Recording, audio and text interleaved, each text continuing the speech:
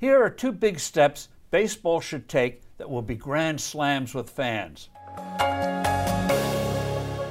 Hello, I'm Steve Forbes, and this is What's Ahead, where you get the insights you need to better navigate these turbulent times. Major League Baseball knows it has a big problem attracting younger fans and keeping many of the older ones as well. One telltale sign, television viewership of the World Series has plummeted 80% since the 1970s. The world has become faster paced, and alternatives to the once national pastime are proliferating, particularly video games. The daunting difficulty with baseball is that Major League games take too long. The average length has inched up almost an hour in recent decades. Baseball poobahs know this and have taken some small steps to speed things along.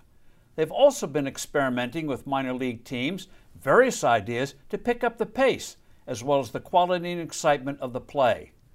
With crucial negotiations about to begin with the Players Union over a new collective bargaining agreement, here are two grand slams management should strongly insist on that would be game changers and savers.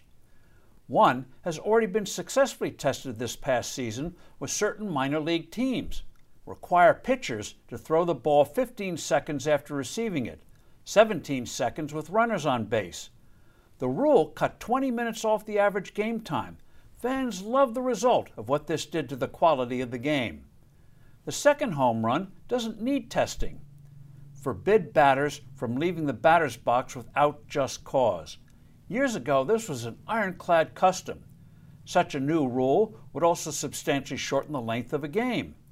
The Players Union may short-sightedly resist these reforms, overlooking that a declining, aging U.S. audience is hardly in the interests of its members.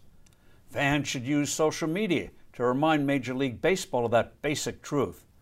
One thing baseball should do, which doesn't need union approval, is develop exciting campaigns to teach the young and remind the old what an extraordinary game baseball is in terms of the athletic skills required, the uniqueness of both the individualism and teamwork necessary for success, and the constant decisions and judgments made during the course of the game. I'm Steve Forbes. Thanks for listening. Do send in your comments and suggestions. I look forward to being with you soon again.